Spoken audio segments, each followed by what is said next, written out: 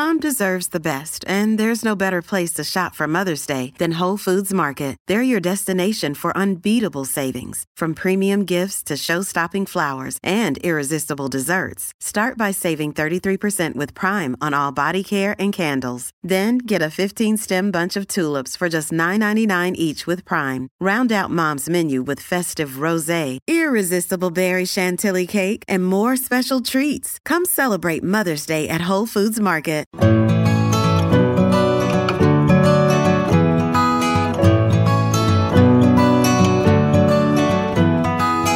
Welcome to the Flying Solo podcast, a show for those going it alone in business.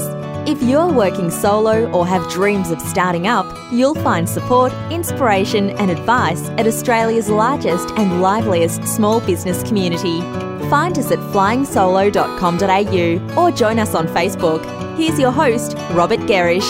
Hello and welcome to another Flying Solo podcast. If you've not yet checked out our premium membership offering, I really think you should. We've added a swathe of new benefits to help your business stand out and to help you stay at the top of your game. As part of membership, you get a coaching session with little old me, if you can bear such a thing, entry to a new private discussion group, access to our library of over 80 how-to videos, deals and discounts, and much, much more, all for just $99. Head to our join page to find out more. Now, today I'm delighted to be speaking with Ingrid Thompson. Ingrid helps health professionals create, start and grow their businesses. And today we're going to look at some of the common mistakes made by those that Ingrid refers to as the movement professionals. That is, people that are typically running maybe yoga studios, pilates studios, or indeed personal training studios. So I can't wait to dive into this. Hello, Ingrid. Thank you so much for joining us.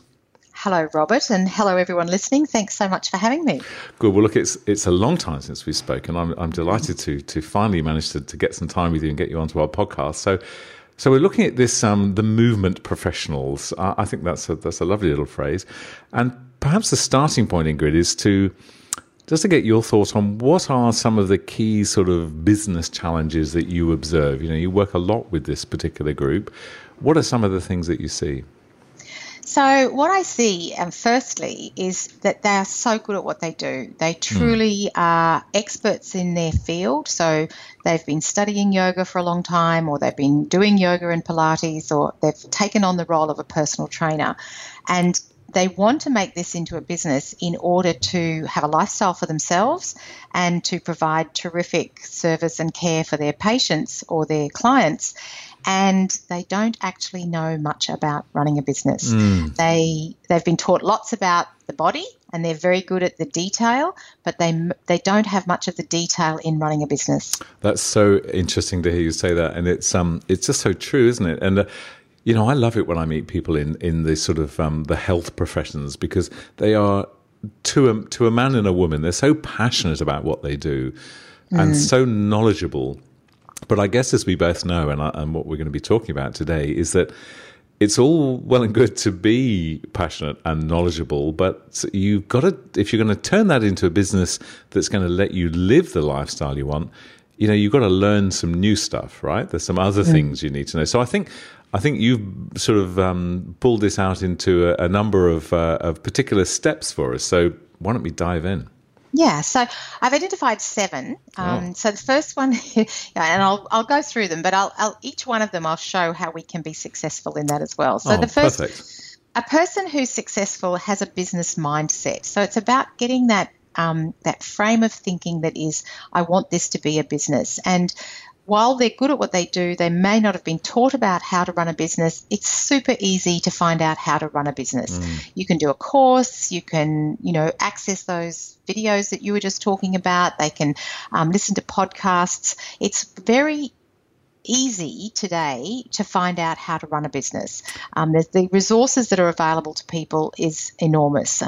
Whether it's a business coach, a mentor, signing up for a course, reading books. Yeah. So, it's easy to do. That's a great start. And I totally agree with you. And it's one of those things where, if you don't have that mindset, it can just seem so overwhelming and intimidating. But Crikey, if you've been through the kind of years of training that you probably will have done to become a practitioner in one of these sort of modalities we're talking about, having a business mindset, that's like, by comparison, it's like falling off a log, isn't it? This needn't be difficult stuff. But do you find many people coming to you saying, Ingrid, I just don't have a business mind, Well, the second one then is that they don't understand numbers. And so they think that having a business mindset is that they have to always be on top of numbers, and there's almost this badge of honor is that they don't get numbers, that they don't want to be involved in their profit and loss, and they've maybe come from another business, maybe another studio or another clinic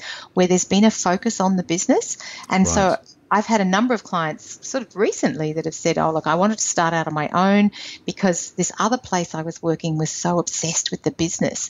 And, one of the things it's important to be obsessed with the business, because that's actually what's going to allow you to provide great service to your clients, is that if you're worried about money, it's very hard to do the work that you're doing. And I sometimes say to people, you can't help very many people if you're sleeping under the bridge or you're living out of your car. Yeah, well, that's so true. And I think, it's interesting, isn't it, that thought, and I've met people in all sorts of industries that have broken out on their own, and as you say, at least partially as a consequence of coming from somewhere where the focus has been too much on business. But I guess the point that is worth making is that you can have a focus on business without it kind of dominating your every living, breathing moment. I find it's that whole thing when you talk to particularly people in the creative industries as well. You talk to them about processes and systems and all these things that we know, you and I would know, do make life easier. They seem to be so kind of contradictory to that kind of lifestyle. They seem to be, so serious and boring. But in fact, if we do it in the right way, it's the kind of stuff we can have a business mindset, we can get our head around figures, and that actually releases us, allows us to do what we do with much greater freedom. And systems and processes are part of it as well. So that's my third point, is around systems and processes. Okay. So what I would say back to the numbers, though, is pick some numbers that you could get excited about. So, I was just having a conversation with somebody this morning, and they were talking about getting new patients.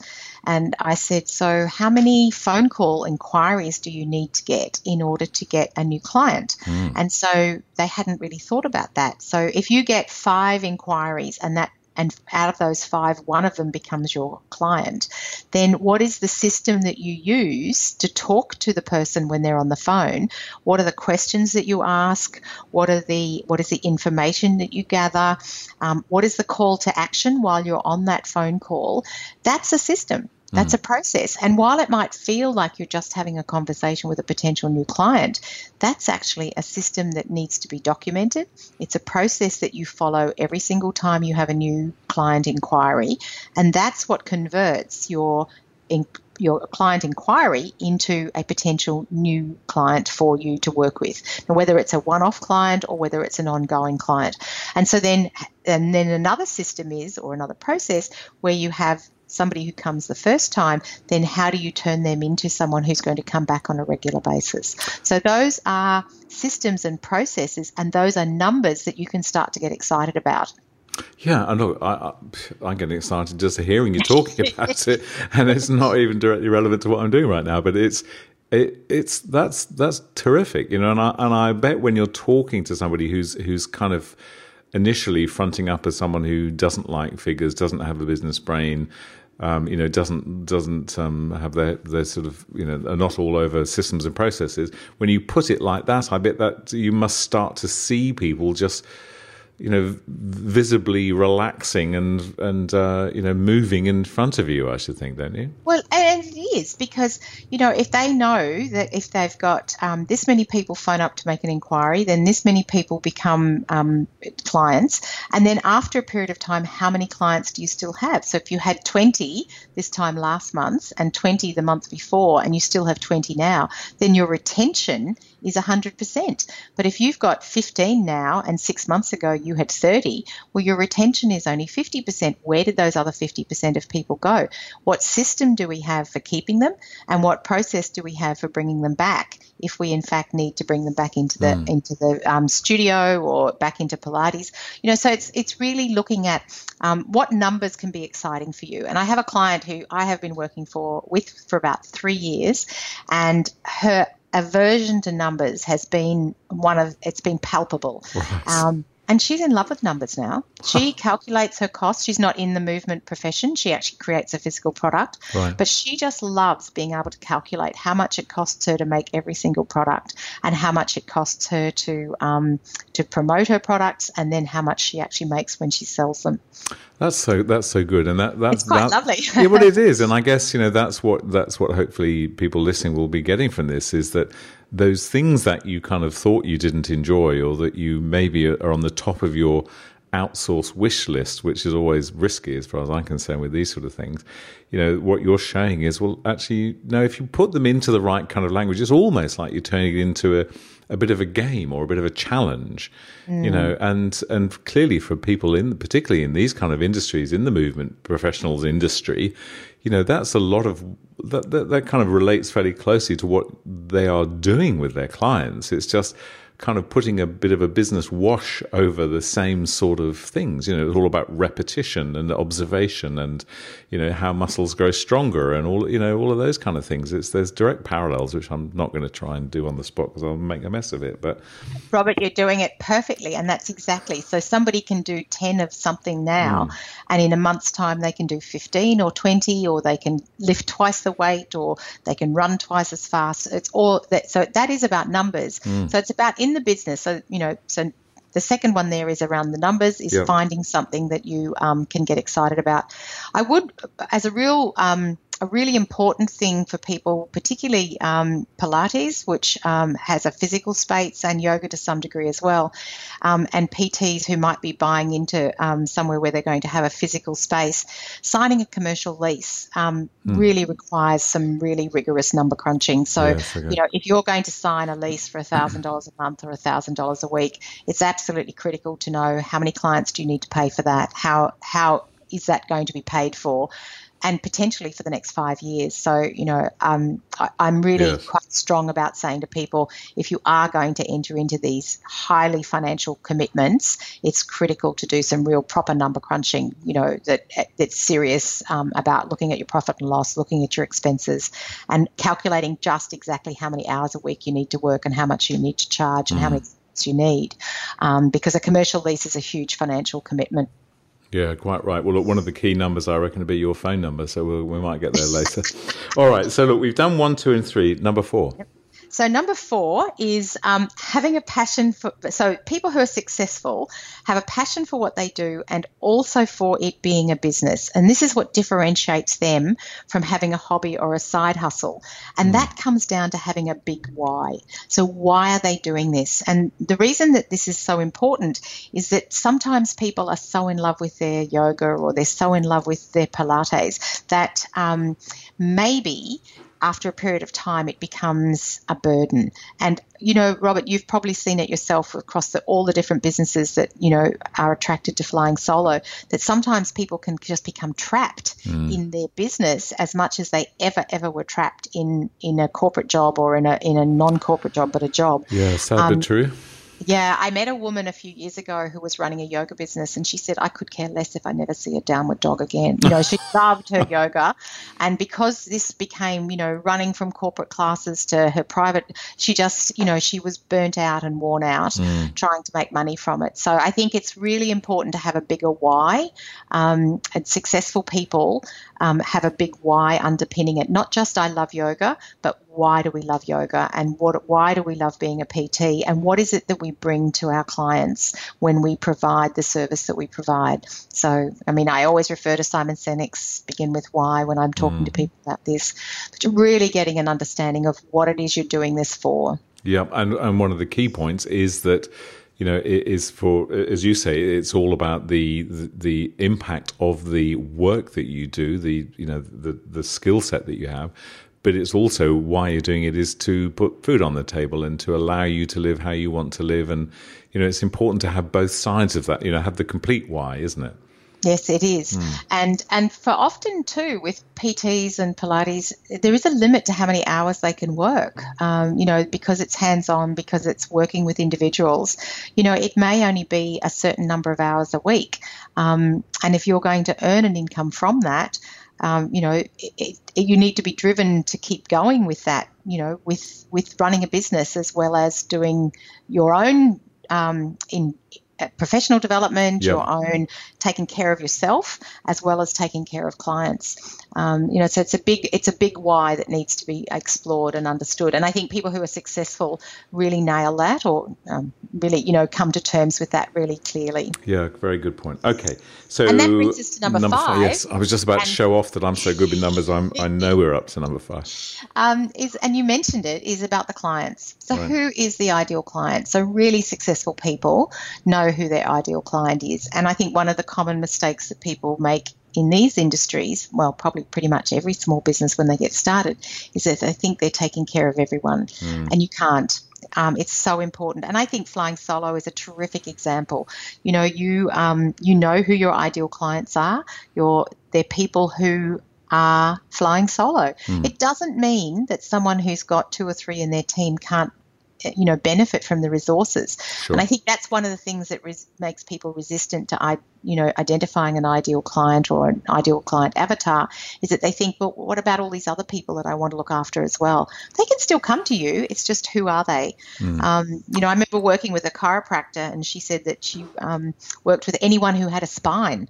And, as we investigated, it turned out that it really was women between 40 and 45, and a lot of them were accountants or lawyers. Intriguingly, that was what was attracted to her particular niche. And which brings me to number 6. Yeah, I'm just going to just pull apart that the ideal client one again, because I just don't think we can say these sort of things often enough. And I think it's very challenging, particularly for someone in startup, where their thought is, I don't want to say no to anyone. But what you're making the point there is, you're not really saying no to anyone, but you have to have an idea of who ideally do you want to walk through that front door?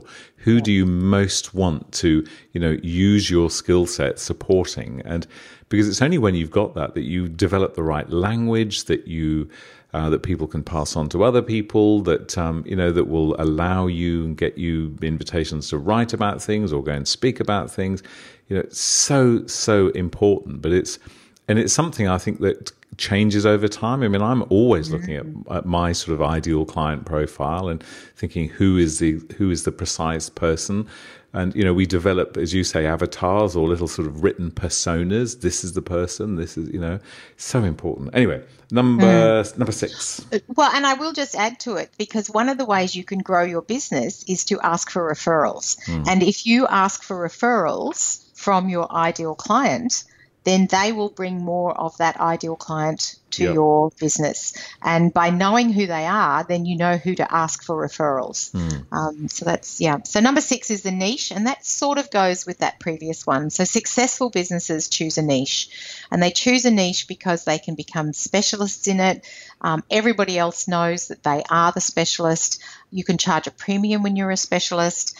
It separates you from the generalists. And, I love Stephen Covey's idea of there being plenty of pie for everyone. And, there's more than enough room for many yoga studios and Pilates studios and personal trainers. You only have to look around and, there's plenty of them. But if you've got a niche, then that allows you to claim that space. And one of the Pilates clients that I work with, her niche is working with men in their 30s who've been injured through running, through F45 gyms, through football. So she loves working with that group of people. That's her niche. It doesn't mean she can't work with me, and she does. Yeah. I'm not 45. I'm not a man. I've never played football, and she can work with me. But her niche is that, because she has such a lot of expertise in that area. Yeah. And so I saw you playing football down at the end of your road recently. Okay, no, that's a great point. I must just tell you here, just a thing that you just reminded me of when you mentioned chiropractors and this whole sort of topic of turning a practice into more of a business. I remember I was at a chiropractor's a few years ago now, and I'd been sort of whatever this person had done with tapped me and nudged me, and then sort of left me alone in the room to just to relax for a moment. and the piped sort of music that they had going through, someone must have had it on an iPod that was jumping around tracks, and it jumped from lovely sort of soft, gentle music onto a professional development tape.